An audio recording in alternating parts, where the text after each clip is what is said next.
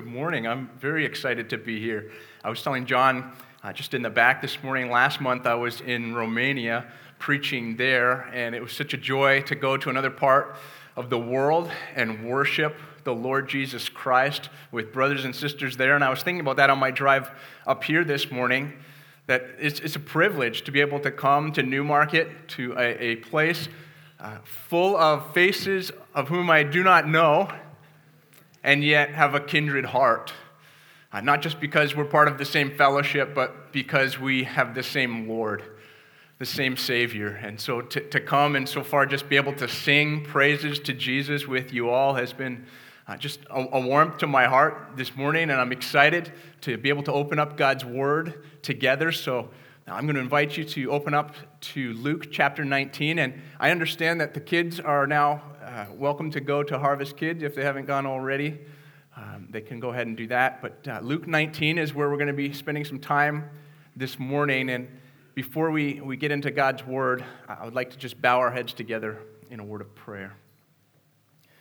Lord God, thank you for this morning. Thank you that we can gather here in this place, and that we could sing praises to you in the name of Jesus Christ, your Son, whom you have sent to be our redemption. He is our song. He is the glory of our hearts. And we turn now to look to His Word. And it's our heart's desire, Lord, that this morning as we peer into the depths of your Word, that you would change us, that you would speak to us, that you would open up our eyes and give us wisdom and understanding and the knowledge of Christ and your promises to us in Him. And we know, Lord, that apart from your blessing us, apart from your opening our eyes and revealing your truth to us, we would be lost and in the darkness still. And yet in your grace and in your mercy, you choose, oh God, to speak to us, to give us wisdom and insight, to allow us to see the things that we would otherwise not see. And so, God, we thank you for this, and we ask for more of this morning as we look to your word in the name of Jesus. Amen. All right. Well, here we are again on another December 31st, 12 months again come and gone, and we are looking ahead to turning the page tonight and walking through that door into another new year. And I don't know if you are the resolution kind of person, but for many, this is an opportunity to look back at the year that was and maybe give some evaluation, maybe some critical peering into your life and seeing where God has moved and where there's been successes and failures, where there's been victories and defeats, where there's been hardships and victories, where there's been encouragement and maybe where there's been discouragement. And it's an opportunity to look to the days ahead and to maybe make some resolutions for how you want, by the Lord's grace and the Lord's help in your life, things to be different this new year. Maybe some healthy patterns that you want to establish, some things you want to put on and put off for the Lord's glory. And yet, even as we think about leaving one day or 1 year and walking into the next, even more important than that is thinking about leaving this life and walking into the next. Leaving the time here on this earth and contemplating what it's going to be like when we enter into eternal life. And what I want to see this morning is that these two things are not really as disconnected as sometimes we think. What do you think about when you think about life beyond the one you're living here on this earth? Maybe you think about relief from any presence of sin whatsoever. I know I think about that. We sang this morning in that song that prone to wander is our own hearts. And we look forward to that day when there will be relief from that, and we will not be prone to wander any longer. We will not feel that tug of temptation to sin.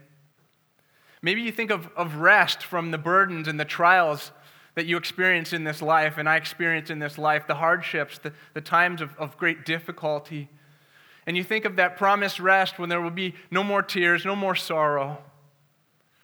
Maybe you think of reunion with loved ones who you have had to say goodbye to here on this earth, loved ones who are in Christ and now are in His presence, and you long for that day when you will be with them again because you miss them so much during your stay on this earth.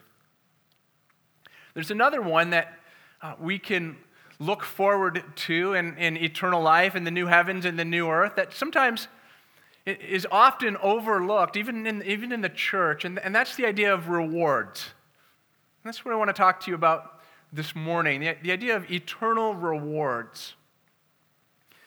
See, something that we sometimes feel guilty about thinking about in the next life is those rewards that are promised to us who have spent our lives serving the Lord Jesus Christ. Now, ultimately, when we think of the next life and the blessings that are to come and that are promised in God's Word, there's one that stands far above the rest, and that is being in the presence of Jesus Christ. It's seeing our Lord and Savior face to face, spending all eternity praising Him. That is the ultimate object of our hope of eternal life.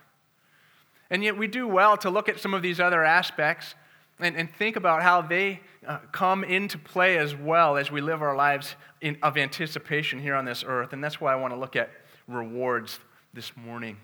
See, our experience with Jesus for all eternity is directly influenced by the degree of our faithfulness to serve Him here and now. Let me say that again. Our experience with Jesus Christ, praising Him for all eternity, is directly influenced by our degree of faithfulness to serve Him here and now. When you hear the word investment, what comes to mind? For most people, it's something monetary, right? Like that man in 1984 who looked forward into the future and saw potential, and so he put a little over $2 million of his money into an American burger chain, and over 20 years later, at the time of his death, saw his investment grow to be worth more than $500 million. That's what we think of often when we think of an investment, and many of you know that man's name was No, I'm just kidding. It wasn't Ronald McDonald. It's a man by the name of Ray Kroc. But, Jesus calls each and every one of us to be an investor. Did you know that? He calls each and every one of us to be an investor, and yet what He has in mind is so much better than dollar signs and zeros. Jesus has a future reward waiting for those who faithfully serve Him with their lives here on this earth. And we're going to see that in a parable this morning in Luke chapter 19.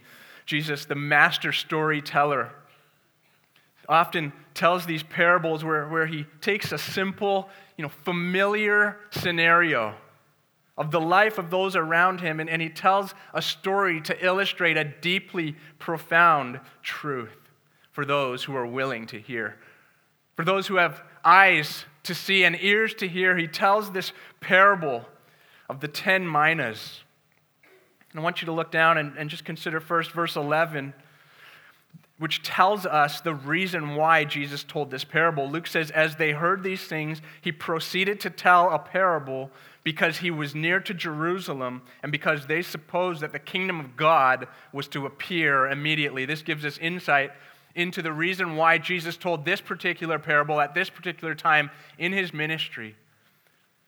As He's nearing His death, knowing that He will be scourged and crucified and then raised again, Jesus says, I want to tell you a story, because He knew that they thought that the kingdom was about to appear right then and there. And Jesus knew instead there was going to be a time lapse. There was going to be a delay. There was going to be a time when He was going to go away and then He was going to come back. And what happened in that time was going to be very important for each and every person who walks on the face of this earth. This is why Jesus told this parable. Let's continue reading, it says in verse 12, he said, therefore, a nobleman went into a far country to receive for himself a kingdom and then return. Calling 10 of his servants, he gave them 10 minas and said to them, engage in business until I come. But his citizens hated him and sent a delegation after him, saying, we do not want this man to reign over us. When he returned, having received the kingdom, he ordered these servants to whom he had given the money to be called to him, that he might know what they had gained by doing business. The first came to him, saying, Lord, your mina has made 10 minas more. And he said to him, well done, good servant. Because you have been faithful in a very little, you shall have authority over 10 cities. And the second came, saying, Lord, your mina has made 5 minas. And he said to him, you are to be over 5 cities. Then another came, saying, Lord, here is your mina, which I kept laid away in a handkerchief for you. For I was afraid of you, because you are a severe man. You take what you did not deposit, and you reap what you did not sow. He said to him, I will condemn you with your own words, you wicked servant. You knew that I was a severe man, taking what I did not deposit and reaping what I did not sow. Why then did you not put my money in the bank, and at my coming I might have collected it with interest? And he said to those who stood by, take the mina from him. Give it to the one who has the 10 minas. And they said to him, Lord, he has 10 minas. I tell you that to everyone who has, more will be given. But from the one who has not, even what he has will be taken away. But as for these enemies of mine, who did not want me to reign over them, bring them here and slaughter them before me. We have in this parable some deeply profound truths about our lives here on this earth. The king is gone away for a time. And what we do while he is gone has a massive impact on what happens when we see him. We can relate to those in this parable, can't we? We understand that Jesus has gone away and he's coming back.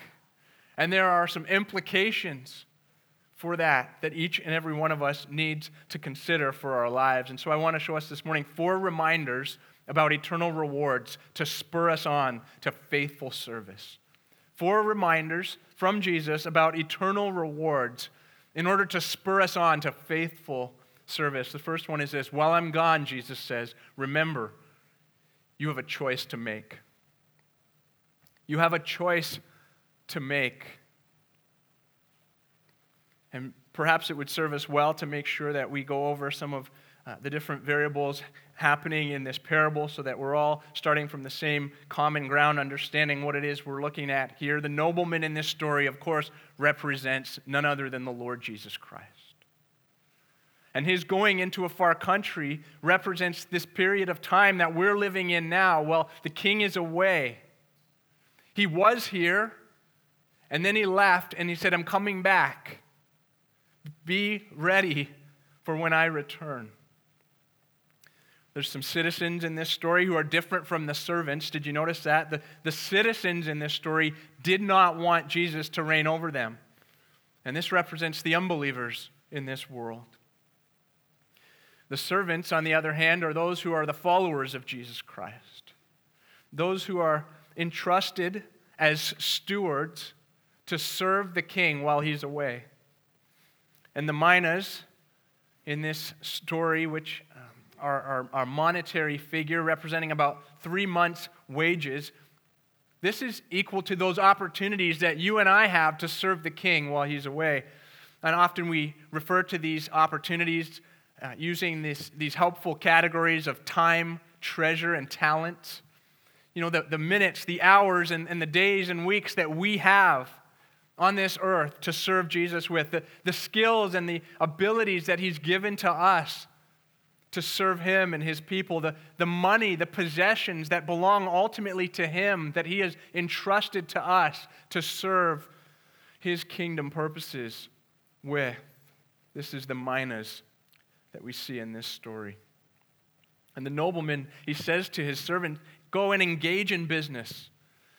Go and be busy on my behalf until I return. And this is a command. And so as it is with every command, we have a choice to make. Will we or will we not obey the king? Will we do what he has told us to do? Will we learn from this parable that life is a stewardship? And each of us every day, multiple times of day, have decisions and choices that we need to make of how we're going to spend our time, our talents, and our treasures serving the Lord Jesus Christ. This is Jesus' point. He puts forth a question to all of his hearers. Will you use these opportunities I've given to work for me, to serve my people? Will you engage in business until I come back? Ultimately, he's saying this: will you be faithful? Will you be faithful with your time here on this earth? When we think of faithfulness, we need to think of increasing degrees of alignment between my plans and God's plans. We need to think of steadfastness, putting in the hard work and the perseverance to serve Jesus Christ. We need to think of commitment. We need to think of having unwavering resolve to do much for Jesus. We need to think about acting in conformity to the revealed Word of God in every area of our lives. This is what it means to be faithful. And you and I, we have a choice, even going into the new year. Will I be faithful to what Jesus has called me to do? Will I be faithful while the King is away? Will I heed Jesus' instructions and engage in business until he comes? Do you see your life as a stewardship? Do you see your life as a continuous opportunity to engage in spiritual business for Jesus Christ until he returns? Maybe it's your spiritual health, your time in the Word and in prayer. Maybe it's your physical health, which also impacts your spiritual health. Maybe it's the way you use your tongue. Maybe it's the time you spend with your family and friends. Maybe it's your schoolwork or your vocational work. Maybe it's serving your church family. We all have many choices that we need to make. And I would just want to encourage you this morning, and maybe if you are thinking of some New Year's resolutions, just to think of Jesus' command to go and engage in business until I return. And think of how that might impact your life in the coming days and in the coming months. We all have many choices to make. Next, Jesus says, remember, you have an account to give. You have an account to give. Verse 15 says that when he returned, having received the kingdom, he ordered his servants to whom he had given the money to be called to him, that he might know what they had gained by doing business. You know what this means? This means that the most significant event in your future isn't graduation, it's not promotion, it's not retirement, it's not that vacation you've been waiting for and dreaming of, it's not a milestone birthday, it's not getting married, it's not having children. The most significant event in your future is the day you will stand before the Lord Jesus Christ and give an account for how you've lived your life here on this earth. That far surpasses anything else that we might be looking forward to. 2 Corinthians 5:10 says that we all must appear before the judgment seat of Christ. And the we in that verse is referring to believers. So we need to understand there are different kinds of judgment in the Bible. There's judgment of unbelievers and there's judgment of believers. The judgment of believers has nothing to do with sin. All sin for believers has been paid for at the cross of Jesus Christ. But in 2 Corinthians chapter 5, the Apostle Paul is talking about a different kind of judgment. He's talking about an athletic kind of judgment. You know, the kind of judgment that takes place at the end of the race, where the athlete is called up on a podium, maybe like this one that I'm standing upon, and the outcome of the race is looked at, and awards are given, and it's based on what happened, right? The run will be evaluated. This is the judgment seat for believers. And as the servants in this parable found out, there is a day coming when each and every person will be called to the Lord to give an account of their faithfulness while he was away. And the Lord, he sees everything, of course. He already knows what may or may not be noticed by other people in this world or even by ourselves. And yet he says, I'm going to call you to myself, and I'm going to evaluate your life. And just as we know that it's important to take into account how a professor might grade our work, or how a boss or a manager might evaluate our work, we need, how much more so do we need to consider how the Lord of glory, the King of kings, will evaluate our lives, our time spent here in this world. It really matters. We have an account to give, and we need to live like it. Let me ask you, are you ready to talk to Jesus about how you've served him with your life? It's a sobering reality, isn't it? That's something to think about. Are you ready to stand before the King and give an account of how you've served him with your time, your talent, your treasures while he was away? This ought to spur us on to greater and greater desires and degrees of faithfulness to love God and to love other people. There's coming a day when Jesus is going to say, let's have a look and see what you did for me. We need to live according to that reality. An account must be given. Maybe mark your Bibles there in Luke 19 and turn to 1 Corinthians with me. Paul's first letter to the Corinthians in chapter 3. He has some more to say. God has more to say in his word about this idea of rewards. 1 Corinthians chapter 3 and verse 10 says, according to the grace of God given to me, like a skilled master builder, I laid a foundation, and someone else is building upon it. Let each one take care how he builds upon it, for no one can lay a foundation other than that which is laid, which is Jesus Christ. Now, if anyone builds on the foundation with gold, silver, precious stones, wood, hay, straw, each one will become manifest, for the day, you see that there? Maybe if you underline or highlight in your Bibles, you just want to, or circle the day.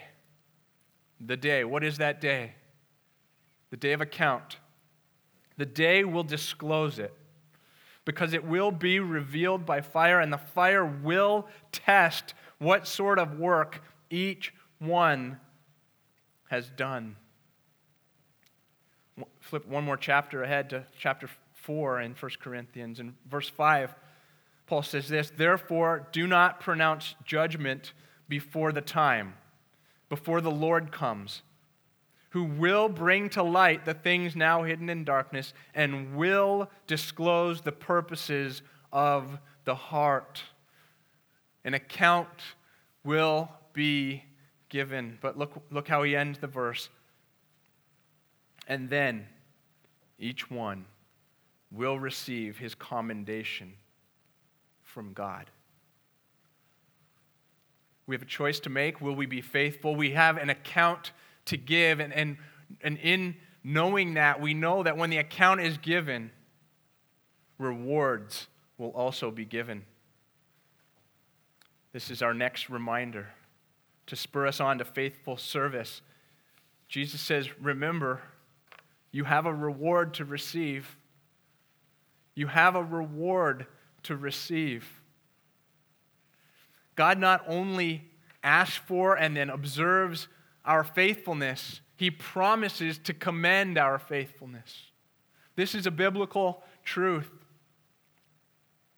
We see this throughout the pages of Scripture, just a sampling of some of the verses that talk about this, or Revelation chapter 11, where the elders talking about Jesus' return to earth, they say it's time for rewarding your servants. That is characteristic of Jesus' return, that it's time for him to reward his faithful servants. In Luke chapter 14, Jesus says, to those who are merciful, to the outcast, he says, you will be repaid at the resurrection of the just.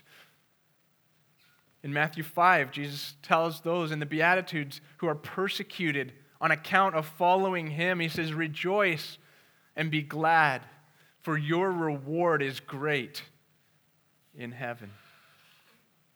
And we see in this parable, back in Luke 19, that this reward that Jesus promises to his faithful servants is so entirely disproportionate to our faithfulness. It's so much greater.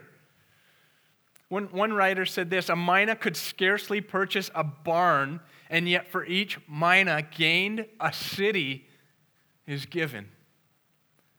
It's astounding to think about, really. Jesus says, here, you've been faithful with 10 months' wages. Here, have authority over 10 cities in my kingdom. Jesus abundantly rewards those who faithfully serve him. The reward that is promised is so great. And he tells us this ahead of time because he wants us to live accordingly. Now this, again, as I said at the beginning, this idea of rewards for believers in eternity I have found over and over has been mistaken and misunderstood. And so I just want to ask a few questions here to help us think biblically about eternal rewards. And the first question is this: is the reward not just general entrance into heaven? You know, when the Bible talks about eternal rewards, is it not talking about going to heaven? And the answer is no, that's not what the Bible's talking about when it talks about eternal rewards. Rather, the rewards that Jesus is talking about here, even in this parable, and in the other verses that we've read, are those rewards that each believer specifically receives according to what he or she has done. This is not talking about salvation. This is something different from being in the presence of Jesus in heavenly glory. That, we know, is a free gift of God. By grace, through faith in the Lord Jesus Christ. None of us could ever, in our own merit, achieve as a reward the gift of salvation, because it is just that, a gift. That is not what we're talking about here. 2 Corinthians 5:10, we read just a few moments ago, says, we all must appear before the judgment seat of Christ. Why? So that each one of us may receive what is due for what he has done in the body, whether good or evil. And we know believers are not judged for moral evil, so this is not talking about moral evil. This is talking about works that were useful for Jesus versus those that will be burned up by fire because they were useless. They were of no value. This is not talking about salvation. This is talking about that specific reward that each believer will receive based on what he has done after the point of salvation. In Matthew chapter 16, Jesus says, the Son of Man is going to come with his angels in the glory of his Father, and then he will repay each person according to what he has done. Ephesians 6:8, this is a good one. Mark this down. Ephesians 6:8. Paul says, whatever good anyone does, this he will receive back from the Lord. This sheds light on our thinking about eternal rewards and what is to come when the King evaluates our lives and then gives a specific reward according to how we've lived our lives in faithfulness for him. Randy Alcorn, some of you might know this author, he's written on eternal rewards some very helpful things. He said this, he said, salvation is about God's work on behalf of humanity. Conversely, rewards are a matter of our work for God. When it comes to salvation, our work for God could never substitute for God's work for us. All right, I hope that's crystal clear here. Likewise, he says, when it comes to rewards, God's work for us cannot substitute for our work for God. God rewards us for our work. And I'll just add this caveat to that. Our work for him is all to the praise of his glory, and we're only able to serve him in faithfulness because of his Spirit working in power through us. Okay, so you all heard me say that. We have to depend greatly on the Lord in order to serve him in any capacity whatsoever. And yet there's a mystery involved in how that comes together with our willing choices for how we're going to spend our time, our talents, our treasures serving him. And then in the end, he rewards us proportionately.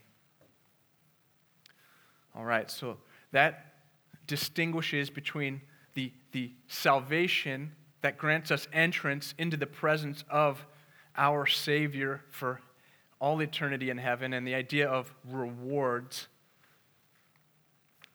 The next question maybe you're thinking about, well, what do these rewards specifically look like then? And I hate to disappoint you, but there's mystery here. There's not a lot of specifics that we see in God's Word that describe exactly what these rewards look like. We see things like positions, possessions, pleasures in varying capacities for different believers in eternity. Reigning with Christ, having authority over a certain amount of cities, these kinds of things. But beyond that, we trust by faith that there are rewards that the Lord has for us, even when we don't quite understand exactly what it's going to look like. Maybe the wheels are turning in your head and you're just saying, okay, so wait, are you saying believers do not all receive the same rewards? That's what I'm saying. That's what the Word of God says. Another passage or a quotation from Randy Alcorn, he said, Scripture does not teach what most of us often seem to assume, that heaven will transform each of us into equal beings with equal possessions and equal responsibilities and capacities. The Scriptures do not say that our previous lives will have no eternal significance. In fact, it says exactly the opposite. As much as the reward is disproportional in that it's so much greater than our acts of faithful service, in another sense, the rewards that each and every one of us can hope for are proportional as well. We see in this parable, 10 minas gets 10 cities. 5 minas gets 5 cities. And so there's a correlation based on each person's degree of faithfulness, what they were able to do for Christ during their time of stay on earth while he was away, has a direct correlation to the reward that they receive when they see the King again. Not everyone's eternal experience with Jesus will be the same. Not everybody's eternal experience in heaven with Jesus will be the same. When we understand that, it makes us think of our lives here and now in a different way, doesn't it? I hope this stirs your heart up to go and live for Christ in other ways that maybe you haven't been living for him up until now. And as I say that, maybe you're wondering, is it really okay to be motivated by my own personal eternal rewards? Isn't that kind of selfish of me? And if I could just continue to influence your thinking in this area of eternal rewards, I'll just say this. Rewards are his idea. Rewards are the King's idea. By his grace, he has ordained this. We didn't come up with this. This is God's idea, to reward proportionally those according to their faithful service here on this earth. Jesus says, lay up for yourselves treasures in heaven. Jesus motivates us to spend our money and our time and our talents with a view to how that might impact our eternal future in heaven with him. Motivations for our own personal rewards, therefore, is not in conflict with other motivations for doing good for God. So you might be thinking about, well, ultimately, am I not supposed to serve the king because it brings glory to him? Yes. But at the same time, you can look forward to a greater experience with him in glory based on your faithfulness.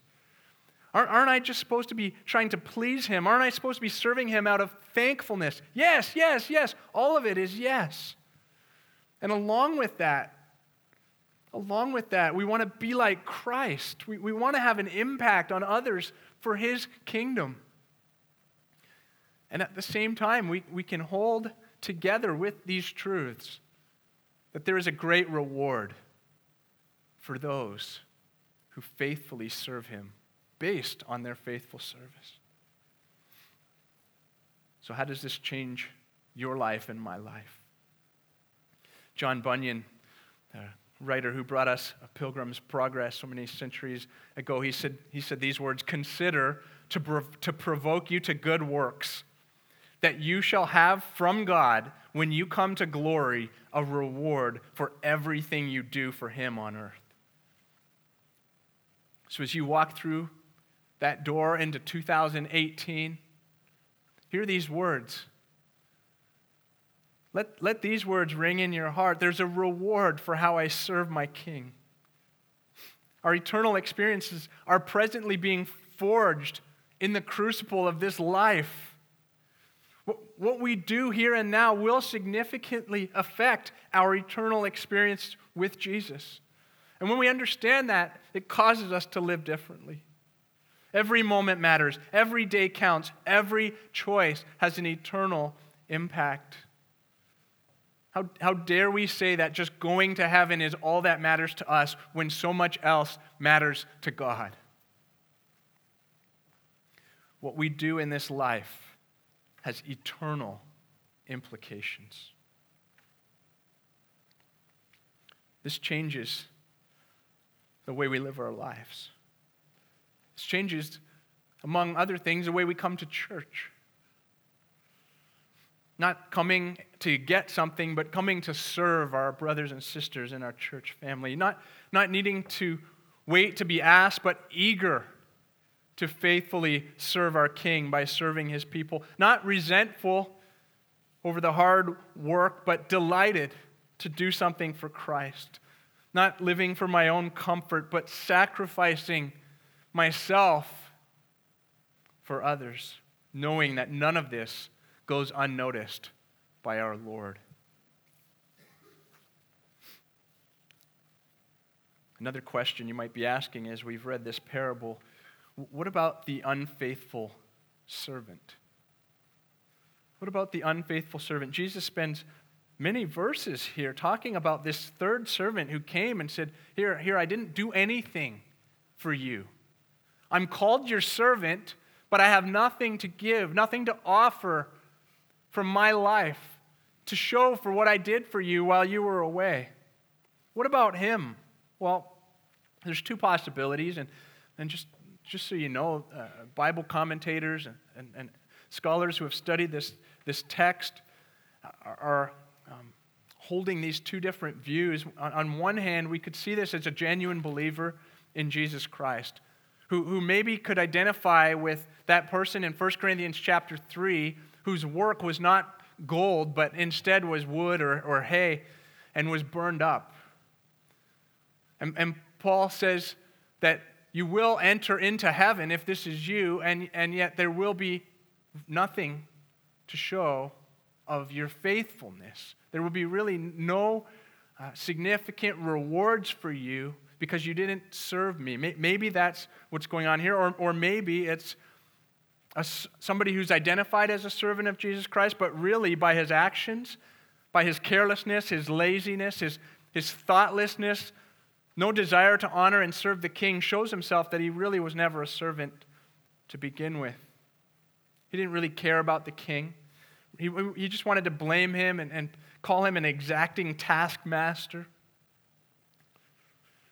And maybe at the end, when he stands before the Lord, it comes to light that really he wasn't a servant all along. I'm not sure which this is, really, but I'll tell you this. There is something I'm sure of. I don't want to be either of this, right? I don't want to be this person either way. I want to be the one who gives an account at the end of my life, and I'm able to say, here, Jesus, this is what I've done for you. I worked hard to serve you, to be faithful, to spend my life for you.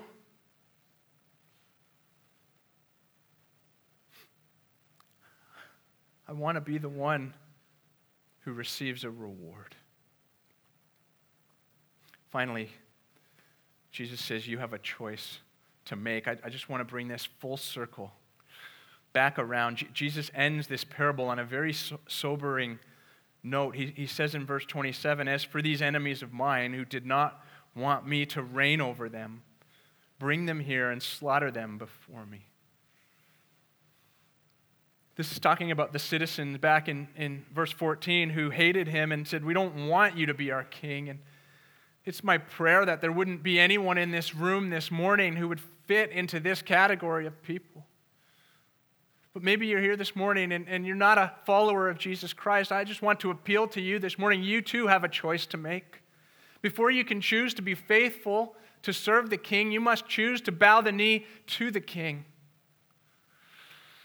And he is a great and glorious king.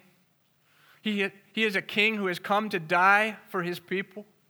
He is a king who is reigning in glory and is coming back again to judge the living and the dead. And you have a choice to make this morning.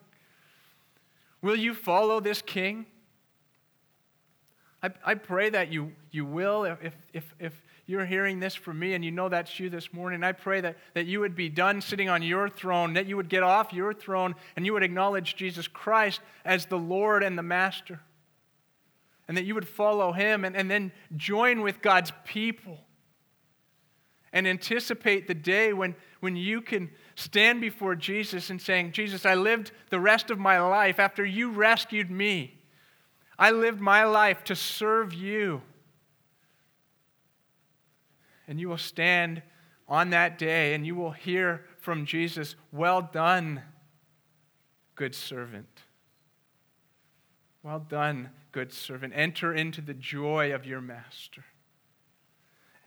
Receive the rewards for your faithfulness." A king one day walked among his people. He didn't look like a king. He looked weak. He looked like a dead man slain. He looked like he was defeated. And yet all of this was part of his plan to save sinners, to pay the debt that we could never pay. He came to give his life, to take upon himself the holy wrath of God the Father. And when all this was accomplished, he rose in victory. He ascended to his heavenly throne and he said, "I'll come back again one day and receive you to myself. Until then, go and live for me. Until I return, go and be faithful with the opportunities I've given to you to serve me. And remember, there's a reward waiting for you on that day." As you consider your investment strategy for 2018, I just implore you, go and serve the King faithfully. Go and live as his servant. That one day you will stand in his presence and you too will hear, "Well done, good servant."